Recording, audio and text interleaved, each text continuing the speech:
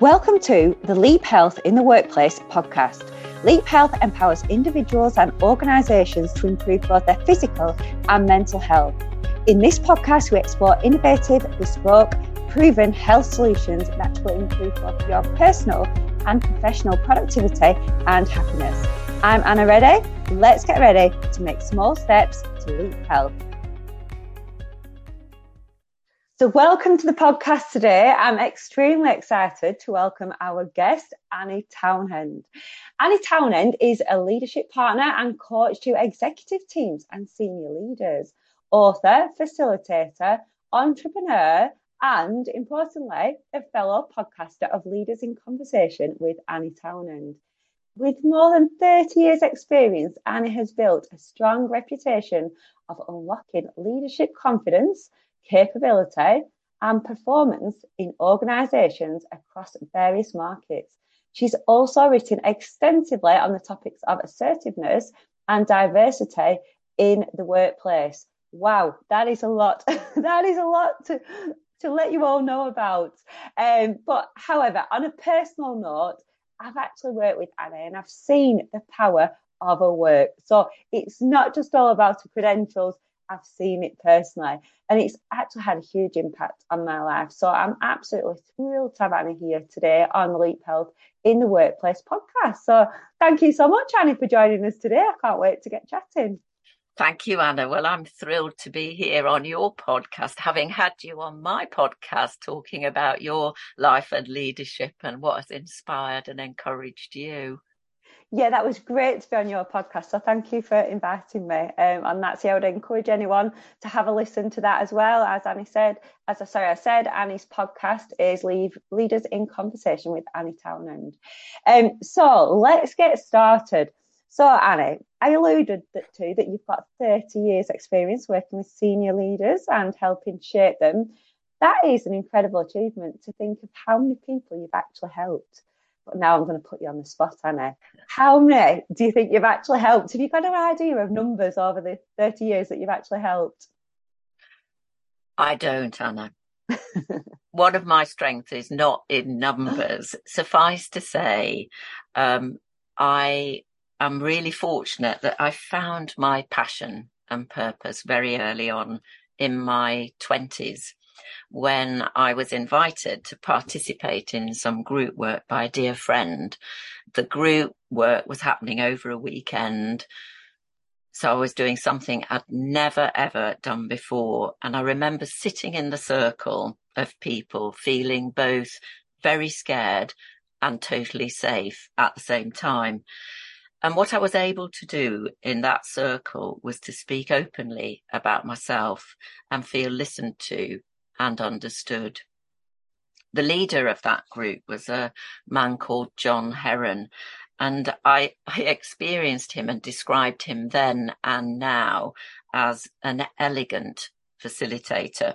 And in that moment of experiencing this safety, I knew that that's what I wanted to become. I wanted to become an elegant facilitator, and I knew that I'd found my passion and purpose. And it was something which I've then worked on, studied, and knew that I wanted to help leaders, senior leaders in organisations, create cultures of care and connection in which people feel safe to express and be themselves, no matter who they are or where they're from, and to be able to have and to enjoy open conversations.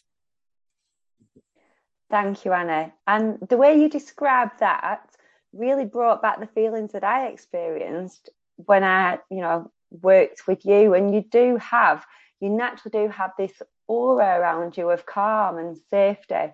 And people do feel safe to show their vulnerabilities and really understand themselves deeper. So yeah, that was a lovely explanation, and I can really vouch that is how I felt when I spent time with you as well. Well, I'm really glad you did feel that, Anna, because that is my ambition when I'm preparing to work with a senior team, like I was with yourselves as a team of leaders.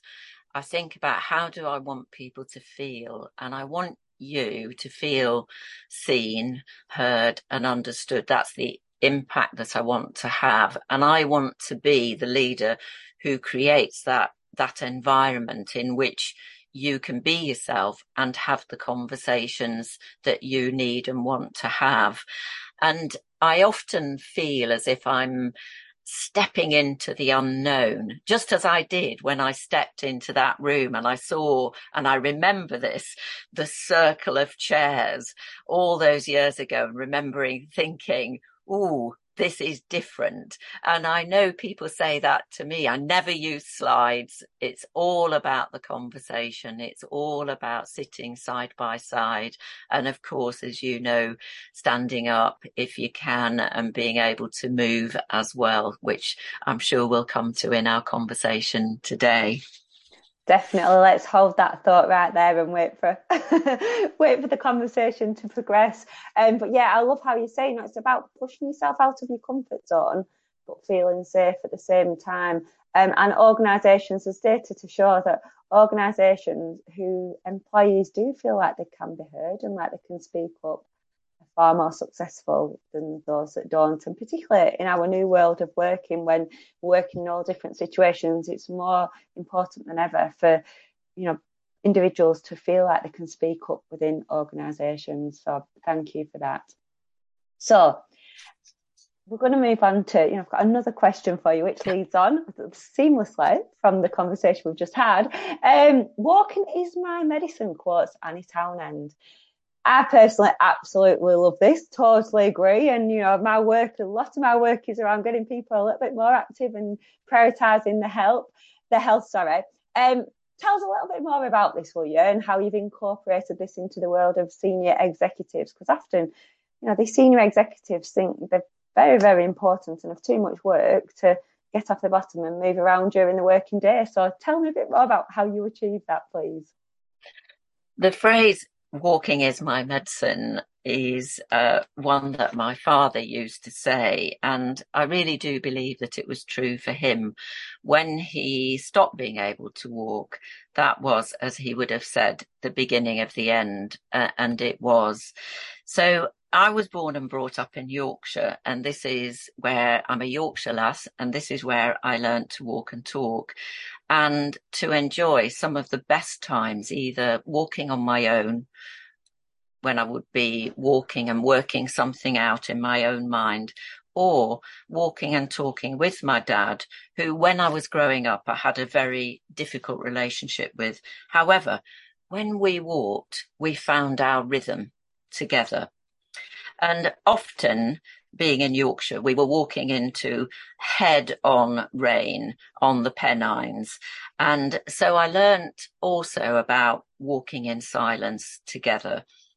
We both wore glasses, so the combination of rain and fog and not being able to see very far meant that we had to stay close. And indeed, they were some of the closest times as I was growing up. Later on in life, my father moved to live close to me, and we rekindled that closeness and deepened it. But for as long as I can remember, Anna, I've incorporated walking and talking into my work, the side-by-side conversation. And you'll remember this from when we worked together, my gathering the group together, creating the safe environment, our sitting in a circle, and then my giving you a couple of questions and inviting you to pair up with somebody else and to go for a walk and talk. And then when you returned to the group, back to the circle, to sit with the person you'd been walking and talking with, and to share something back from your conversation without breaking any confidentiality of what you might have shared in the pair that you wouldn't necessarily want to share in the whole group. Having, I suppose, moved through something, that what you bring back to the group is the essence of where you've got to. So in my own one-to-one work, my executive coaching, I incorporate both the in-person walk and talk where I live. I'm really fortunate to live on the South Downs Way now, not on the Pennine Way, but on the South Downs Way. So some of the walk and talks I do in person, where leaders come to me. Other times I'm walking here on the South Downs Way, and they are walking somewhere else in the world, wherever that might be. In addition, as well as being passionate about this and wanting to share this way of working, 3 or 4 times a year, myself and 2 colleagues, Natalie Shering, who I know you know, and Lucy Kidd, we run a Walking Partnerships Day. And we invite people who are looking and asking the question you're asking me: how do I incorporate this into my leadership every day? And we share with a group of invited people, leaders, how they can incorporate the walk and talk, the side-by-side conversation into their leadership, into their team meetings, into their work every day. Thank you, Annie. Thank you. And I think you've given probably a lot of people a lot of motivation and reason to incorporate that walk and talk, and use walking as your medicine. Absolutely, when you can. And I'm really aware, Anna, that not everybody can walk and talk, and so I also refer to this as the side-by-side conversation, and the importance simply of maybe sitting outside together side by side, so that there is that sense of being together and of being in connection and conversation. I know a number of people have said, and certainly this is true of me, and I will go on to talk about some of the people and the places that have shaped me, but sitting in the car with one or other of my daughters, some of the big conversations, and other people report this to me, some of their biggest conversations have been when they've been driving in their car side by side with one or other or more of their friends, and or if they have children, perhaps their children too. That's such a good point, and I can really, relate to that as well. I know as a busy mom with 3 kids, it can be quite frantic, and I'm not always as calm as possibly I should be. But I always think a transition time somewhere is a really good time just to calm down a little bit, when you're driving somewhere, and just spend that one-on-one time talking to the child. So yeah, I think that side by side is really powerful. And often it's overlooked in companies, isn't it? Often when you do reviews or check-ins, it's always like really face to face, making really, really focused eye contact all the time. And it can be quite intimidating. And I think that is something that really leaders should take away, is that you get more out of people if you're having those side by side conversations, because they feel more comfortable, really, don't they, to speak about it. But yeah, also getting that fresh air is powerful. It's really, really powerful, isn't it, to clear your mind. And yeah, it's all about, in this new world of working where everything seems to be on Zoom, Teams, we need to be a little bit more forceful in terms of asking those questions. Does this meeting have to be like this, or could we do it another way, walking, talking side by side? Yeah, and even if we're not in the same location, the power of walking and talking, if you're able to, with headphones on, I'm striding out here on the South Downs Way, and the other person is where they are. This practice of moving if and when you can, and of pausing and stopping for breath, and the science behind that, as you know, is really compelling. I think that we are greatly helped. It reminds us to breathe more deeply, and to be outside, to feel even if we're sitting side by side, to feel the air on our face, to notice, to raise our awareness. Certainly, yeah. And the data, some quite strong data behind creativity and moving and fresh air as well, and productivity. So yeah, I love that. Thank you for those reminders. And I guess, if you're the one saying, let's have this walk and talk meeting, let's use walking as our medicine, you are, in a phrase I absolutely love, is making health contagious. And that's what it's all about. And I believe, Annie, you have been making Health Contagious for a lot longer than other people, because it was a long time ago that we worked together. And, you know, the difference in terms of being able to get up and move in a meeting and having those side-by-side conversations is really powerful. So, yeah, you've been ahead of the game for a long time. So thank you for that. Thank you. So we're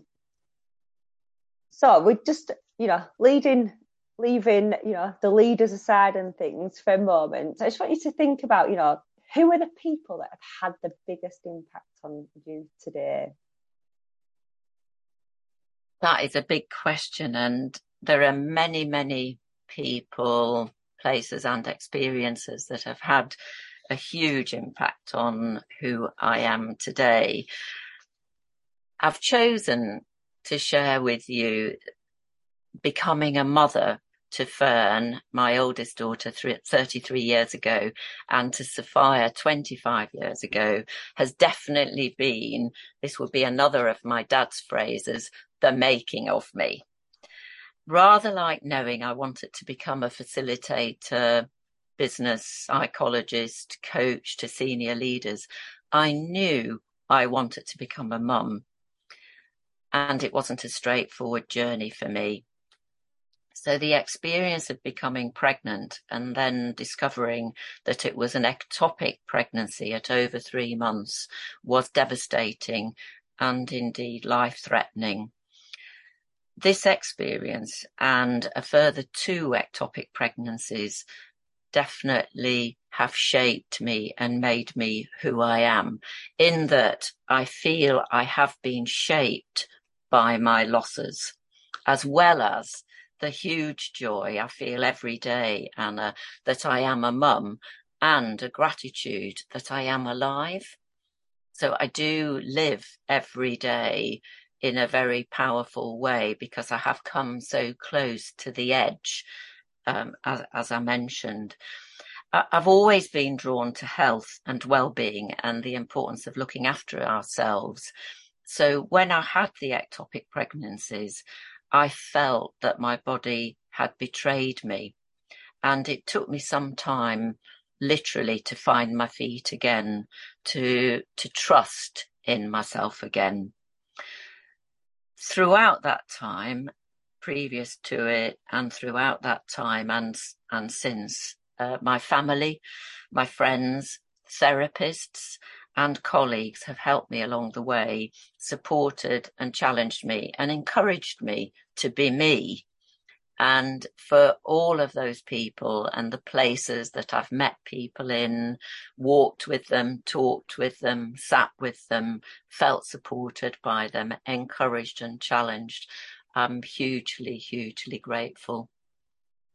Wow, thank you so much. And thank you for sharing that. I didn't know all of that. So, you know, really grateful that you've shared that with us. And I think there's probably people listening now who can relate to that and find comfort that you've been through, you know, such a lot, and yet seeing the positive side and being able to turn that around. So thank you. And I, you know, can relate to a little bit in terms of the struggles of conceiving as well. But yeah, thank you for sharing that. And yeah, anyone listening now, that's just a reminder that we can always find strength in what we do and have a positive outcome. So thank you, Annie. And strength from other people. You know, I don't think, when I think about confidence and resilience, you know, I had found a confidence in myself prior to the first ectopic pregnancy, and in my body and as a woman. And that first ectopic pregnancy really knocked the stuffing out of me. You know, I was shaken to my core. I didn't know anybody else who had had an ectopic pregnancy. I had, you know, no idea what it meant or how very dangerous it was. And it took me a long time, not only to become physically strong again, but also to find my confidence in myself, to trust, as I mentioned, to trust myself again. And none of that could I have done on my own without the support of friends, of family, and indeed of therapy as well, to help me to hold my losses and to be able to find my confidence again and my resilience. And I often think that confidence and resilience go together. I didn't bounce back. Resilience wasn't about bouncing back. I was changed by those experiences. And when you said you were going to ask me about what has shaped me, made me who I am, I consciously chose to talk about becoming a mum because I knew I really wanted that, and I didn't know that it was going to be so difficult. And so I do rejoice in that every day, that I am a mum to two amazing daughters who inspire and encourage and believe in me. That's wonderful, isn't it? And it's so reassuring as well when you have your children that are believing in you as well and giving you that confidence and resilience, and giving that to you. But I think, that's a really key point that you made as well. It's not just about bouncing back all the time. It's about growing and learning from your experiences. And whatever life throws at you, I think that's really admirable as well, that you're looking for people who can help you, that you reach out for help and don't just think you've got to go it alone, because we don't always have to, be coping all the time. We are all human, and it's particularly in the world that we're in now, it's important to show our vulnerability, and reach out to people that can help us. So thank you, Annie. So you probably touched a little bit on this, but in your work, you talk a lot about values. You focus on what are your values, but what are yours, and what do you stand for, Annie, and what do you lead on? So this was an easy question to prepare for, because I do think about my values every day, and I'm ready for the day by connecting with what I stand for. And the values I stand for are kindness, courage, and generosity, and honesty. The first three, kindness, courage, and generosity, are like touchstones for me, that I remind myself that at my best, that's what I bring, and that's what I stand for. The first one, kindness, is something that I remember my great aunt Dorothy showing to me. She always welcomed me into her home. She met me where I was at, and that was really important for me as I was growing up as a troubled teenager, that I had this great aunt who always, when she opened the door, welcomed me in, met me where I was at. She was someone who challenged me to be myself as I was navigating those tricky teenage years. And in addition, both of my grandmas were very kind to me in their different ways. My father's mother would say to me, I believe in you, you'll be all right. And again, that phrase, you'll be all right. So even when things are really difficult, the belief of somebody else in me really matters. And I wouldn't be here today if other people along the way hadn't believed in me when perhaps my own self-belief was wavering. So another person who I haven't mentioned, but in the world of work, who is very much a mentor to me, is Steve Radcliffe, whose work is what I shared with you, the Future Engage Deliver approach to leadership. And he's been a great encourager, and I wouldn't have met you, Anna, without him saying, you really love working with health practitioners in the pharmaceutical industry. This invitation to go and meet the client is yours, Annie. And, without his encouragement and belief in me, I perhaps wouldn't have met you, but I've been encouraged by him. In terms of courage, some years ago, I came across something that one of my daughters had been given to complete, a series of questions. And one of the questions was, who is the bravest, most courageous person that you know? And she had written, my mum. And I am courageous.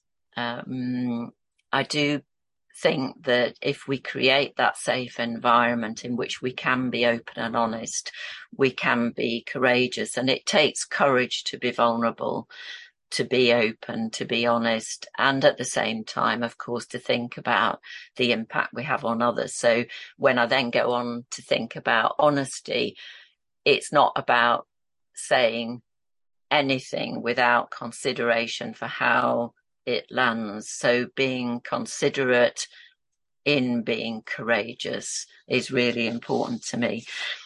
When I talk about generosity, I mean generosity of spirit, of being open-minded and curious. I am passionately curious about people and places. I always have been. I think that is very much my trademark. I was curious about my inner world. I was curious about the outer world. I've always been curious in the world and have a sense of everything being connected and that what I do matters, which comes with a lot of responsibility, which I felt for a long time. But I do believe individually and together we can make a difference. So that sense of generosity is really important to me, along with being honest. In part, this comes from, I mentioned being a Yorkshire lass. You know, people did say it how it was most of the time, and you knew when they weren't. And I always felt safer and continue to feel safer to this day when people are straight with me. So I might not always like what I hear, but I'd rather know where I stand with someone than feel insecure around not knowing and not being sure of where we are. So I invite that kind of conversation. Thank you. Yes, and I think that is, as a Lancashire lass, you're a Yorkshire lass. Yeah, I value that honesty as well, and I value that straight talking. So you know where you're up to with people. I've got a question for you now, Anna. This isn't we haven't planned this at all, but I'm going to ask you this question. Did you feel more proud? Would you feel more proud of your child actually saying that my mother is the most courageous person I know, or a leader that you'd work with? I think I know what my answer would be, but go on. I'd like to know your thoughts. I think it's a both and, Anna, for me. Yeah. You know, I am very proud to have found my passion and purpose so early on. And it does take courage to be a leader, to lead with vulnerability, to be open and honest, to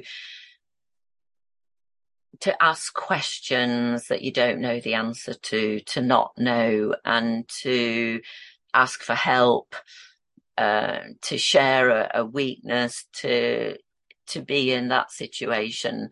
And I do talk about that robust vulnerability that comes with being courageous. And it meant a lot to me when I read my mum was the most courageous person that my daughter knew. I think coupled with that, what also made me feel so proud was when one of my daughters, when they were in their teenage years, also said to a friend of theirs round the kitchen table, "You can trust my mum with anything. You can tell her anything and she won't tell anybody else."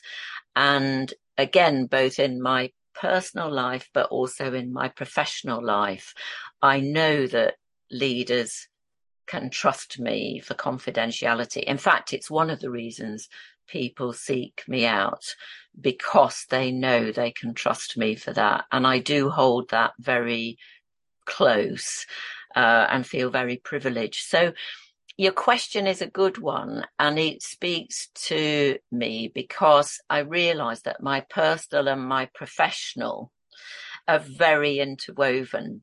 So who I am and what I stand for, I describe it. And I think of Lancashire when I describe this. They run through me like a stick of rock. So as children, we would go over to your side of the country, and we'd go to Morecambe or Blackpool, for listeners who don't know, both on the west coast of England, and we would be treated to a stick of rock which has that writing in that runs right through it. And that's who I am and how I am, really, Anna, is that I feel proud of both in equal measure.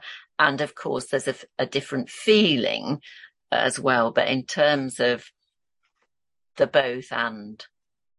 Yeah. Thank you. And I guess from my side, what really came to mind is that, you know, we can display all these values and things in the workplace, but for it actually to be recognised at home really shows that these values are true to you. They're present in your professional and your personal life. You are authentic. And if your children are recognising that in your home life, you are really authentic. And the fact that they recognise that at a young age is really powerful. Anyone listening to this now, I'd really pick up on what Annie just said about that stick of rock. Think about what your values are and think what runs through that stick of rock. I'm certainly going to be remembering that stick of rock, particularly as a Lancashire lass. Absolutely. Yeah. It also reminds me, Anna, that I said about being passionately curious. I'm a lifelong learner. I love learning about new things, different things. I was on a course and stayed with a friend for a few days whilst on it. And on her fridge, she had a fridge magnet, which said, "Who you are at home is who you are." And I really liked that. And it speaks to that stick of rock of the values, the beliefs, your sense of purpose and passion running through you like a stick of rock, wherever you are. Brilliant. One quick question before we move on to the next, though. Would you go with Yorkshire tea or Lancashire tea? I'm from Lancashire, but I prefer Yorkshire tea. Well, fortunately, I don't drink either. But I do drink green tea, and that doesn't come from either. I haven't found Yorkshire green tea or Lancashire green tea yet. No, I don't know, traitor. Oh, anyway, let's not diversify talking about tea. So anyway, on to a little bit more of a sensitive note now. Last time we spoke, you kindly shared with me about the recent loss of your mother. And I appreciate this has been a really, really difficult time for you. But you've courageously said that we should touch on it today. And many people listening will have experienced loss and grief in different ways. So I think it will be really comforting if you can share your thoughts, maybe. And when we spoke about it, we had a little bit of a chat around boundaries as well. So let's touch on that as well, you know, kind of taking your time to accept what's happening and how much you want to disclose to people. But yeah, tell us your thoughts a little bit, Annie, and let's have a little conversation around this. Thank you, Anna. My beloved mum died a few days before the Queen at her home, which is where she wanted to die, a retirement home close to where I live and where she'd lived for 9 years. It was what she wanted. She wanted to die there. And she died with my sister Claire and I by her side. And that was and is such an honour to have been there when she took her last breath, to be able to hold her, and one for which I will always, always be very grateful.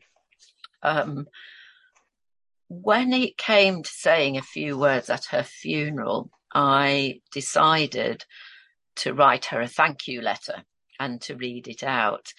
My mum was a stickler for a thank you letter. A phone call would not do. She herself had very beautiful handwriting. She sent lovely cards to people, and she wrote wonderful letters, and I have a love of writing and of reading, and in particular of writing letters to people. And I have her to thank for her courage, because when I look back on her life and the choices that she made at different points, she showed me how to be courageous, even though I probably hadn't appreciated her courage in her decision making and the choices she made until later on in life. I can also thank her for showing me how to love. I felt particularly in these last 9 years of her life, where we sat together side by side and had conversations. She showed me how to love, how to live as an elderly person, and indeed how to die. You mentioned, Anna, boundaries, and I experience myself, and the word I use for this, and it's not my word, is boundarying, which is a bit of a mouthful, but I am always boundarying between the personal and the private, and managing grief in a very particular way, knowing that I'm grieving and that grief comes in waves for me, my experience of grief, and that sometimes the experience of grief is very private, and in being true to myself and to others, I'll not talk about it at all. Other times it may be that I want to share the more private at the same time as being, or finding a way of being personal without necessarily being private. So that edge between the personal and the private, and I notice it for myself, but I also notice it in my work with leaders who are looking to be personal in their leadership, but equally managing the private. And I'm always humbled that that's what we're all doing. And a few months ago, I had the privilege of participating, part of my love of learning and curiosity, in an improvisation workshop. And that no matter how well we plan or prepare for something, when we meet people, when we're in conversation, we are, to a certain extent, always improvising. So understanding that I am with my grief and will be navigating that grief for some time to come, and that it will come and go in waves, and that sometimes I will be able to talk about my experiences and other times I won't. And that's the way it is a great comfort to me as I go forward. Thank you, Annie. Thank you. And talk so much sense. And I think that's probably comforting for a lot of people, and to take forward those things in lots of different life events, I think, as well. And I think, like you said, if you do get too rigid on the way that you're going to deal with things, that can hinder us. And sometimes we just have to go with life and go with our feelings, and, you know, see it as those waves. There will be calms and there will be waves in life, and we've just got to go with the way that we're feeling. And also creating that private, personal space as well, you know, in your work life, in your home life, and knowing those people, like you said, you know, confidentiality is a big one of your, you know, skills or beliefs. But, you know, being able to create that space for people where they trust you and they can talk to you is a powerful thing. So thank you. And I also picked up on as well how later in life you look back on things a little bit differently, don't you? And like you said, you appreciate the decisions that your mum made were courageous and they were for the right thing to do. And I think that's something that comes with age, isn't it? When you reflect on things that have happened in your life and you just understand things a little bit more, whereas maybe, you know, when you're in your teenage years or a bit younger, you just can't understand until you've had those life experiences. But it's nice to reflect on those things, and you understand people more with age, because definitely you know, you can help think back and realize what would you have done in those situations. So well, it certainly helped me thinking about what what would I like to thank my mum for, and to take stock of my relationship with her, but also her life, and particularly her latter years where I'd been able to spend more time with her, which was really important for her and for me. Yeah. Thank you for sharing that. Thank you. Because I know You're that welcome. can't have been easy to share, so thank you. Well, you made it easier, so thank you.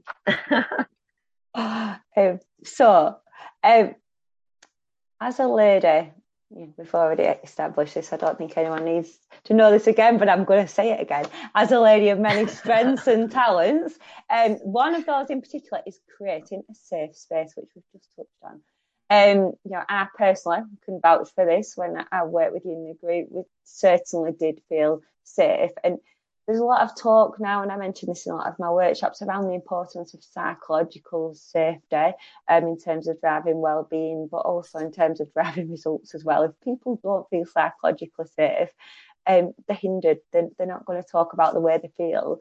They could have the next best idea that's going to change that organisation around, but unless they feel psychologically safe, you're never going to get that out of them. You've recently developed a new collaboration equation, which sounds very exciting. Can you tell us a little bit more about this, please? It is exciting, and it's something which I have co-created and collaborated with my colleague and friend Lucy Kidd on. And it came out of a number of things. A few years ago, I thought about writing a book on the 7 C's, as in courage, care, collaboration, the 7 C's of bold leadership. And one day Lucy asked me, what's happened to that book? And I couldn't remember the 7 C's. I could, but I couldn't. I thought there are too many of them. And together we thought about how we work and what we do with leaders. And what we do is help leaders create cultures of care and connection, and to collaborate with each other. I was invited by Beto Funari, the CEO of Alpargatas, a global company that makes Havaianas, for listeners who may have a pair of Havaianas or more, to be part of their Alpa talks and to be in conversation with him for one of their global conferences, in which he interviewed me. I interviewed him. We had a conversation. And in that conversation, I talked about the importance of psychological safety and how it works. And through that conversation, and Lucy it was that picked up on this afterwards, I described the collaboration equation. So it starts with psychological safety plus inclusive dialogue. Language really matters, and how we speak and the pronouns, the way in which we talk really matters. And therefore, inclusivity, and in particular, inclusive dialogue, is the next part of the equation. Plus diversity of thought and feeling. So Lucy and I initially talked about diversity of thought, but then we realized, as we work more and more with leaders, with the collaboration equation, that where we need to get even better as leaders is in enabling not only diversity of thought and creating the space for people to think big and to think differently, the new ideas that you mentioned, but also to have diversity of feeling, that any one of us can feel differently about the same situation, given our background, our stories, etc. So that diversity of thought and feeling is the third part of the equation. And all of that, psychological safety plus inclusive dialogue plus diversity of thought and feeling, equals collaborative edge. And that is the collaboration equation. So for anybody listening, if they would like to know more about how we work with it in organisations with leaders and their teams, to go to my website, annietownend.com, and there's a page on the collaboration equation and a little bit more about it there. Wow, thank you, Annie. And that sounds like you really encompass so many different areas to bring about something that's really, really important in terms of that collaboration. And that is really the way that it's moving forward in companies, isn't it? To really embrace that diversity of skills, feelings, and thoughts, to bring them all together to create that psychological safety. So yeah, thank you very much. If anyone wants to know more, head over to Annie's website. Thank you, Anna. Well, it's that, we often talk about getting in organisation and business competitive edge, but actually what we need now more than ever is collaborative edge. And there's a lovely quote from permaculture gardening that growth happens at the edges. So that biodiversity that you get when you're out walking and you come to the edge of a field, if you're in the UK, for example, there's a lot going on at the edge of a field, and growth, biodiversity, diversity can happen at the edges, the edge of our comfort zone, for example, where the learning takes place, the growth takes place. So if we can help leaders get to that collaborative edge through creating a psychologically safe environment, one in which people can speak using inclusive language and get through to sharing diversity of thought and feeling with each other, then collaboration will thrive, and collaborative edge will be the way we do things together. Wonderful. Thank you. And it sounds like it's a really good opportunity in this new world where we've got to really embrace everyone's diversity. So thank you. So we're coming towards the end now, Annie. But before we finish, I'd just like to ask you, I always talk about 3 small steps to leap health, but today it's going to be leaping leadership. So can you give our listeners, please, Annie, 3 small steps that they can do to leap their leadership today? I can. And they are 3 small steps. And the first one is make time each day to stand still, wherever you are, to ground yourself in what you care about and what you stand for. Listen to your body and trust yourself.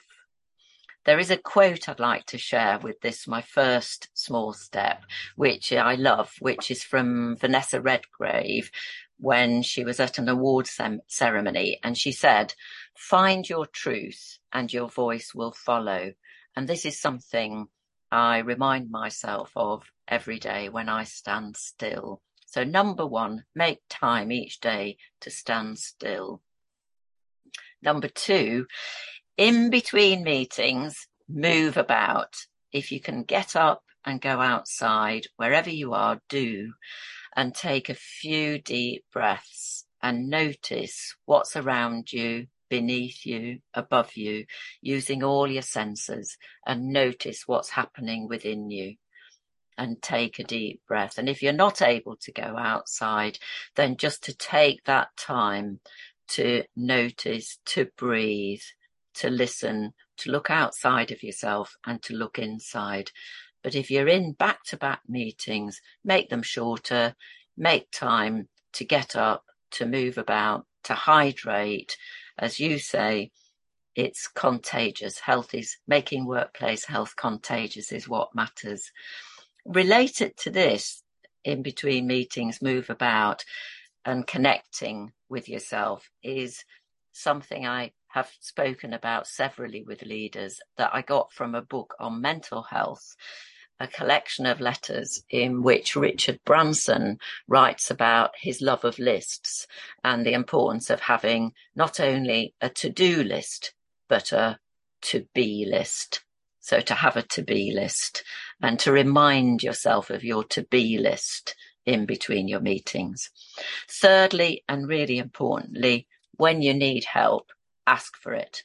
And if you can, go for a walk and talk or side-by-side conversation with someone to help you move through whatever it is together. Thank you, Anna. Those are wonderful small steps, and I'd really, really encourage anyone anyone listening to just try them out now. After this podcast, just take time to, think about who you are. If you've got a meeting that someone's putting back to back, challenge it, knock back on it, be the orchestra in changing organisations. A lot of organisations now are starting meetings 5 past the hour to the hour, so that making sure that you have that break in between. But if you're not getting that break, be courageous, say something about it, don't hold back. And yeah, I love that, to be, instead of to do, to be. What are you going to be? So yeah, try that out after this podcast. I hope you've enjoyed it. Just want to thank Annie again for her time and knowledge and sharing all the words of wisdom. So thank you again, Annie. Thank you. Thank you. And yeah, take care. And if you've got any ideas or suggestions for future podcasts, please do get in touch. Okay, thanks so much and take care, everyone. Bye-bye. So before you stop listening, I want you to think about how you can make health contagious. Did anything resonate in the podcast? What did you learn that was new? Did you hear something that you thought someone else would love to hear? If so, please share this podcast. Please leave me a review, or please get in touch at anna@leaphealth.co.uk to learn more about how you can improve physical and mental health of individuals and those in the workplace, so that everybody can feel happier and healthier and more productive. Thank you.